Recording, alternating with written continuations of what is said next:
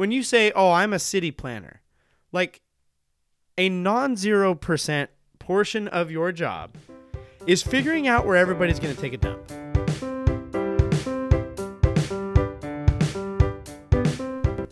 Welcome back to Privy. Privy is a podcast about bathroom, recorded from my home bathroom. I'm your host, Hunter Hoover, and I love bathrooms. I want to give another brief update here. So I went to the doctor. I had an established patient visit. For those of you that don't know, healthcare in America is a flippin' joke. And I made an appointment for my established patient visit back in July. So naturally, I had that visit in February. And I decided that while in this appointment, I wanted to follow up. I wanted to verify some information with this gentleman. And so I decided I'm gonna ask this trained professional.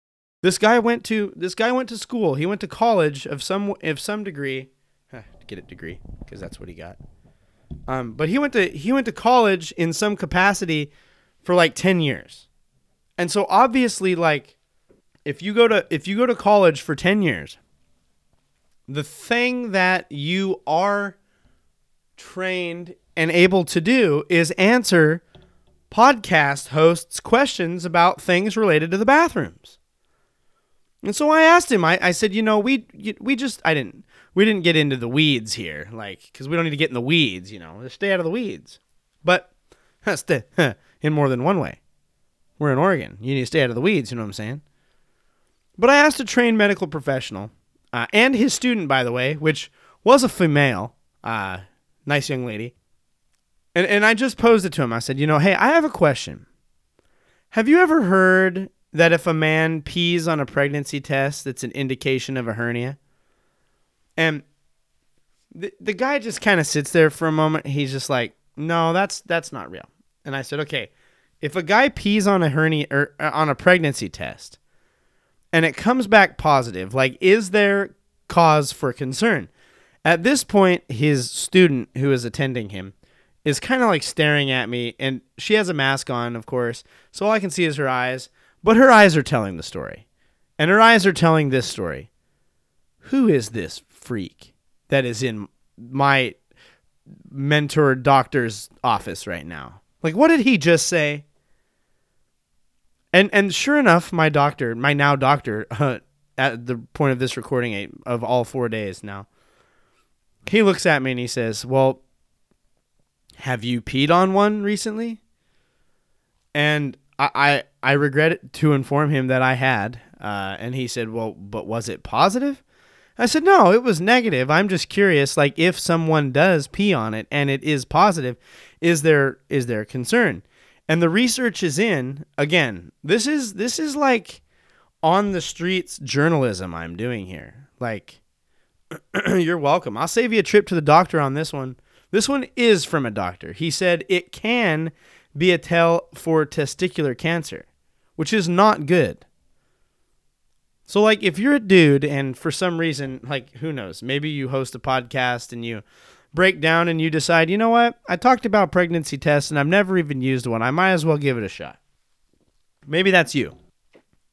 Maybe that's you and you're thinking, wow, I really need to hose one of these things down. If it's positive and you're a guy, you should go to your doctor. I can say that. And since the pregnancy test episode, again, I administered an at-home test. It was negative. I'm not pregnant, and I hopefully don't have the aforementioned cancer.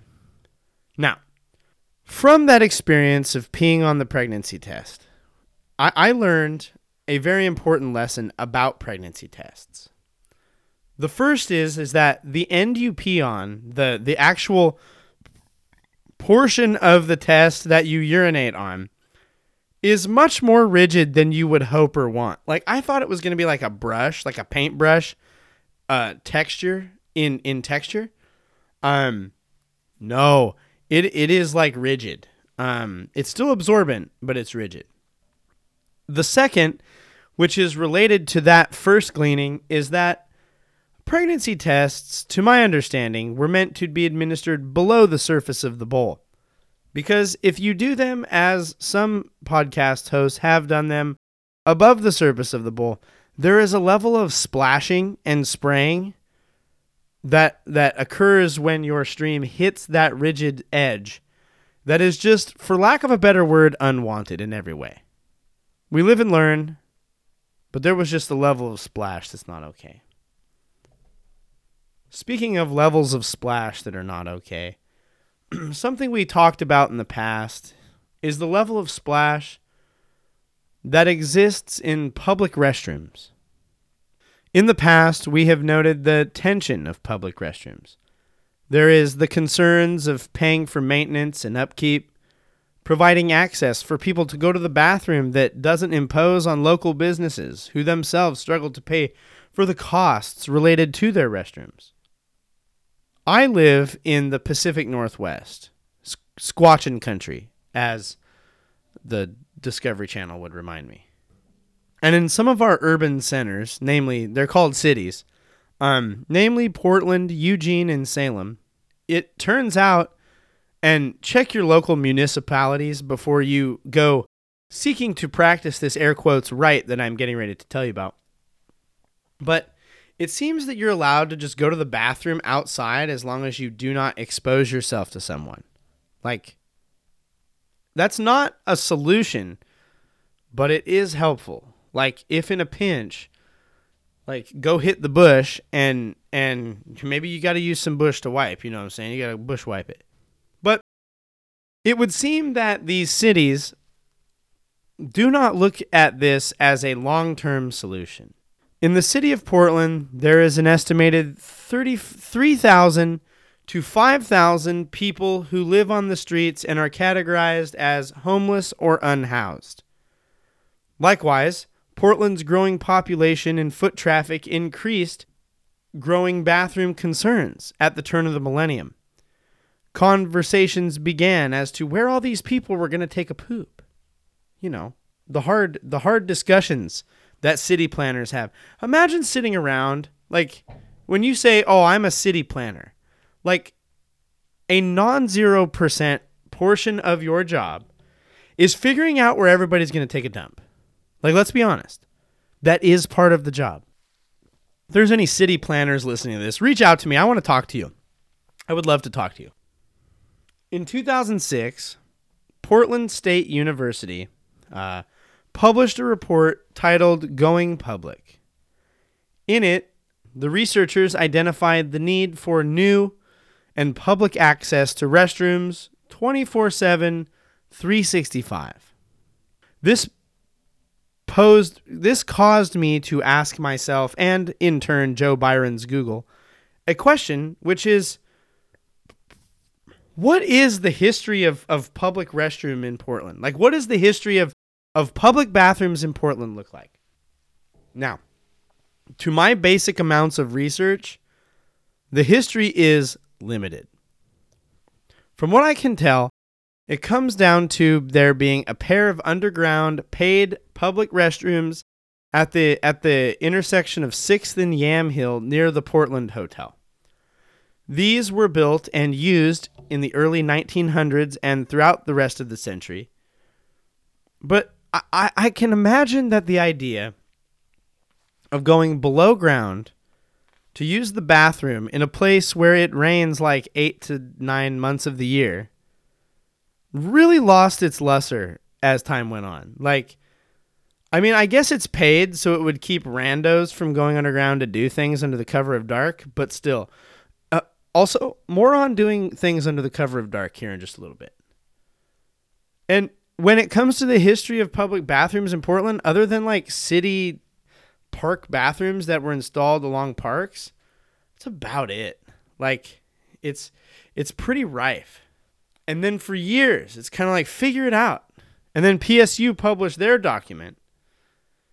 And this document called for new public bathrooms for the residents of Portland, specifically ones accessible at all hours. Because if you need to drop a liquid shaz at 3 a.m., you better be able to, out in the darkness of Portland.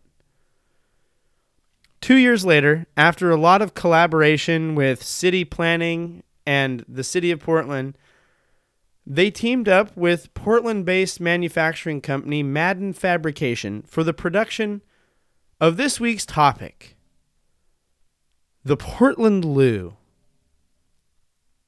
Now, if you heard that and you misheard it and thought, oh, Portland Zoo, where the animal poop goes is a different conversation for another time. But the production of the first Portland Loo would be placed in the city's old Chinatown in 2008.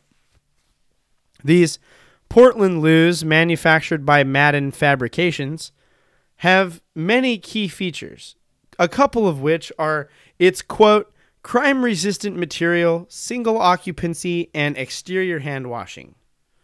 I will note they are not self-cleaning, which would be rad, but drastically increases the cost and maintenance upkeep. More on that. The cost of a Portland Loo is about $90,000 to $95,000 for the base model, and there are additional costs of shipping and insulation, as well as putting in the sewer line that are about $35,000. So just to make one of these exists on the streets of Portland is about $120,000. They estimate that yearly maintenance on a Portland Loo is about $10,000. In short, these are some expensive toilets, and they plan to generate no money off of them, except for the service they provide to tourism. But there was this boom.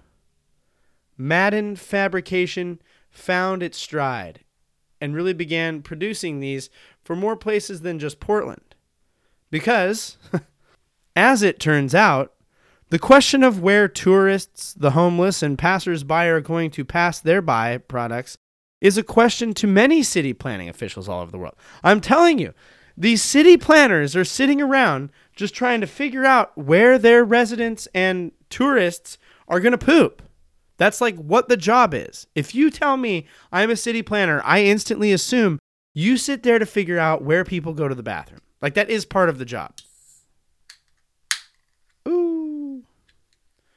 What do we got? Sparkling berry. Yeah, it ain't no orange vanilla, but it'll suffice. It's perfectly serviceable. Since the creation and initial installation of the first Portland Loo, there have been 14 other loos installed within the city of Portland, the most recent of which was installed in 2018. 6 of these loos are open 24/7 to the people of Portland, while the other 9 follow the park hours. The other 19, I believe. No. Yes, the other 9. Sorry. Do math. Do math. The other 9 follow the park hours in which they are located.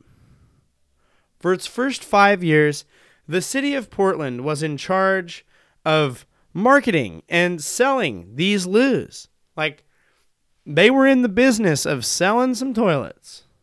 Ooh. But Madden Fabrication took over the role of marketing in 2014. Other cities which have ordered and placed Portland Loos include Victoria, British Columbia, Cambridge, Cincinnati, Missoula, Montana, Montreal, Olympia, Washington, Seattle, San Antonio, Austin, San Diego, Albuquerque, Vancouver, BC, Vancouver, WA, Galveston, Dunedin, New Zealand, Miami, Emeryville, Ketchikan, Monterey, Arcata, Ventura, Sacramento, Salt Lake, Reno, Kalamazoo, and Santa Rosa. From Portland to Kalamazoo, you can use a Portland Loo. These little boxes for you to drop your stacks are all over the place. They're spread all across these cities. They're in other countries. They've made it to New Zealand. To date, there have been produced 62 Portland Loos as of 2022.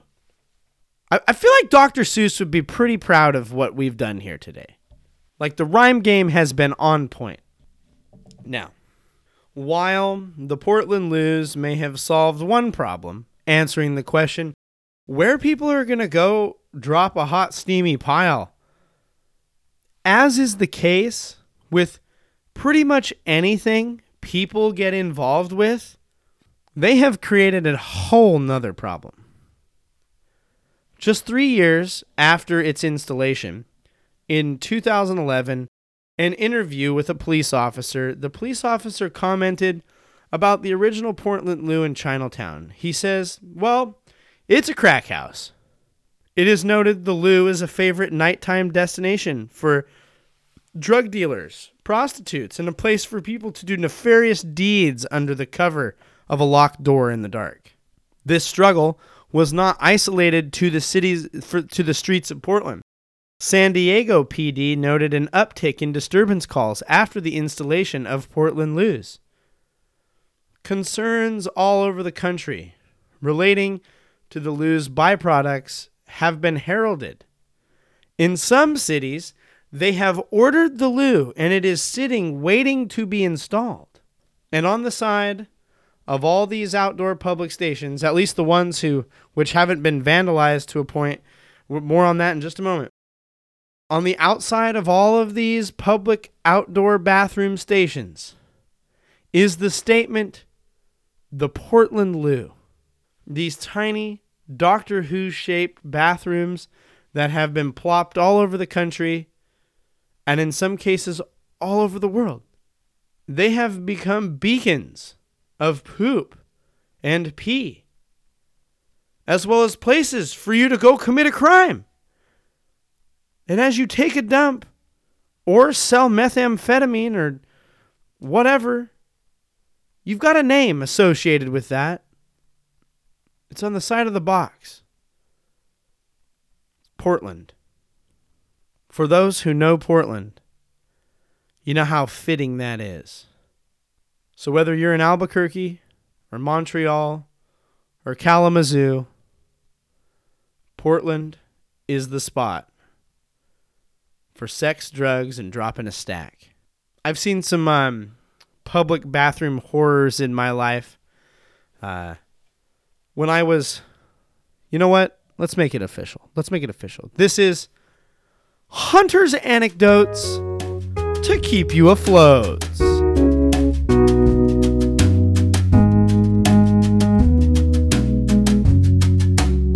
Once, when I was mentoring in the streets of Salem, the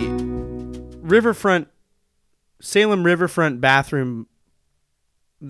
Park bathrooms were a regular stop for my mentor youths and I. And I remember this one time I had a younger youth this day, and he's like, I gotta go to the bathroom. I was like, well, there's one over there, and I walk over, I take him over to the bathroom. He goes in there, single occupancy. He goes in to do his thing, and he goes in, and he almost immediately comes back out. He's like, I can't use that, and I'm like, why? He goes, it's bad. And I go in, and there's like soiled underwear and all sorts of nonsense just spread hither and yon. And I'm like, okay, bud, you don't have to do that. And I go on the next one over, and there's just like someone has like halfway done their laundry in the sink, but they like clogged it and left it, and there's like just used underwear just in the sink. And so finally I just called it. I said, you know what, dude, let's just go over to the game store, and if I have to buy you a snack to let you use the bathroom, let's just go over there. But I got to tell you, while I have seen some heinous public bathrooms in my time in Salem, this week I took a trip to Portland. Impromptu, as it was. We woke up on Saturday. My wife had made plans with her sister to go to the Portland Zoo. Now, while at the Portland Zoo, we saw many great things. I saw an owl, a screech owl. It was really great. He was half blind. Saw some cool condors. Saw some pretty neat. I saw elephants having sex. So that was interesting. My son learned something about nature that day. But one of the things that I'm sitting here, I had done some research for this episode. I had been researching Portland Loos. And here, just right on my doorstep, just such like a gift, is a trip to Portland. And I'm sitting here going, I'm going to be kicking myself. I'm not going to be able to sleep well if my fat duff goes all the way up to the crap hole that is Portland and I don't investigate a loo. Like, it had to be done. And so my wife's a very patient woman. Because one of the things that is said on the way up to the zoo is, hey, after we're done with the zoo, I need to make a pit stop. Oh, where? I need to go find one of these Portland loos. I got to go check it out for myself. And of course, my wife obliges. She's a very patient woman. And so we go to the zoo, we do our zoo thing, and then we get in the car, and I'm like, okay, I've done some research. I know there's a Portland Loo within 10 minutes of the zoo. We got to go hit it up. And so we visited the Portland Loo at the Waterfront Park. I don't remember the name of the park. It's got a guy's name attached to it. It's not important. And, we're driving, and we're like, oh, I can't spot it. And then I see it, this wonderful little silver gray box. So I make an illegal U-turn, and I parallel park, and I jaywalk across the road. We're just breaking all the laws here. And I get over there. And the first thing that strikes me as I approach this loo is behind the loo, almost sharing a wall, is a porta potty. Like, the city has brought in a porta potty. Now, I'm sitting here thinking to myself, this could mean one of two things. Either there's something going on with this loo, or the foot traffic, may I say butt traffic, of this loo has become so great that they have had to install a porta potty. Either way, I'm sitting here thinking, doesn't that kind of like bode negatively for the effectiveness of these loos? But I digress. I approach the loo. I come around the corner. And if you want to see all this, it'll be all on this Privy Social. I'll put but I approach and I pull the door open, and I am just met with the most fecal spread hellscape I have ever seen in my entire life. I once stepped in a lake of backed up septic at my previous job. Go find that episode. I Quit Being a Janitor, I think is what it's called. But this Portland Loo is wall-to-wall graffiti inside. And wall-to-wall, floor almost to ceiling, covered in human waste. Poop everywhere. Everywhere. I opened the door and I looked down, and there was just turd sludge just right next to my feet. And I went, oh my gosh. I took pictures. I took some photos, and I got the heck out of there.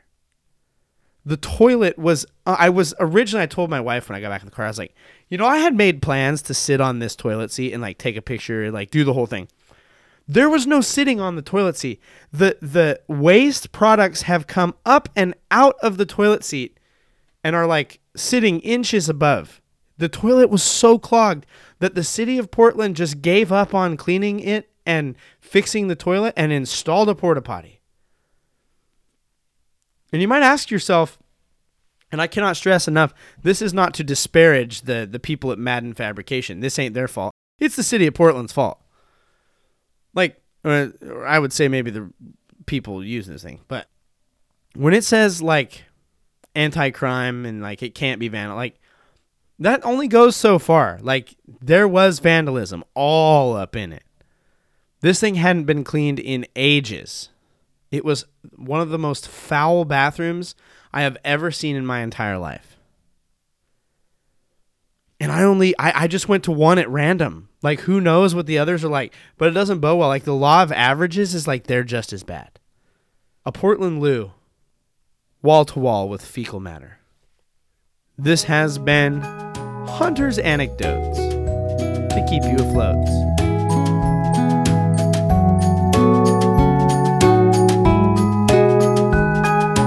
And this brings us to the end of another episode of the podcast. Thank you so much for being here. We're glad you're here. If you would, send us an email, privycast@gmail.com. We'd love to hear from you. Send us episode suggestions, comments, concerns, If you want to be on the show, if you know somebody who's got some wild bathroom stories, send them our way. We'd love to hear from you. You can follow us at social media, at PrivyCast on all social media. You can follow me. I'm at Owlet7. I'm putting weird stuff in my pie hole. Something I'm thankful for is I'm thankful for clean public restrooms. When you find one, it's a gem. When you find a clean public restroom, it's a gem. Be thankful for it. We've got a lot to be thankful for. And one of the ways that we express that thankfulness is by giving some money to the Wounded Warriors Project. For every rating or review left, we donate $1 or $2 to Wounded Warriors as a recognition that we keep pooping in the free world, but that free world was not always free. Thank you to those who have fought and served. Our meager donations are not enough. But you can leave us a rating or review. 5-star options are preferred, and we're going to give some money to the Wounded Warriors Project as a result. So share the show. Send it far and wide so that way more and more folks can leave those reviews, generate more and more stuff going on there. We would love to do that. Share the show, tell somebody, tell 3 people, share it on social media, do whatever you need to do. Get the word out there. Think of it as like, what's the way that I can embarrass Hunter the most? Oh, share the show he makes about bathrooms? Okay, I will share it to everybody. It'll be like a prank on me. As always, we want to thank Kevin MacLeod and Poddington Bear for the use of our music this week. Thank you, Kevin and Poddington. This has been another episode of Privy. Thank you so much for joining us. Keep pooping in the free world. Don't forget to wash your butthole. And now, as always, don't forget to flush.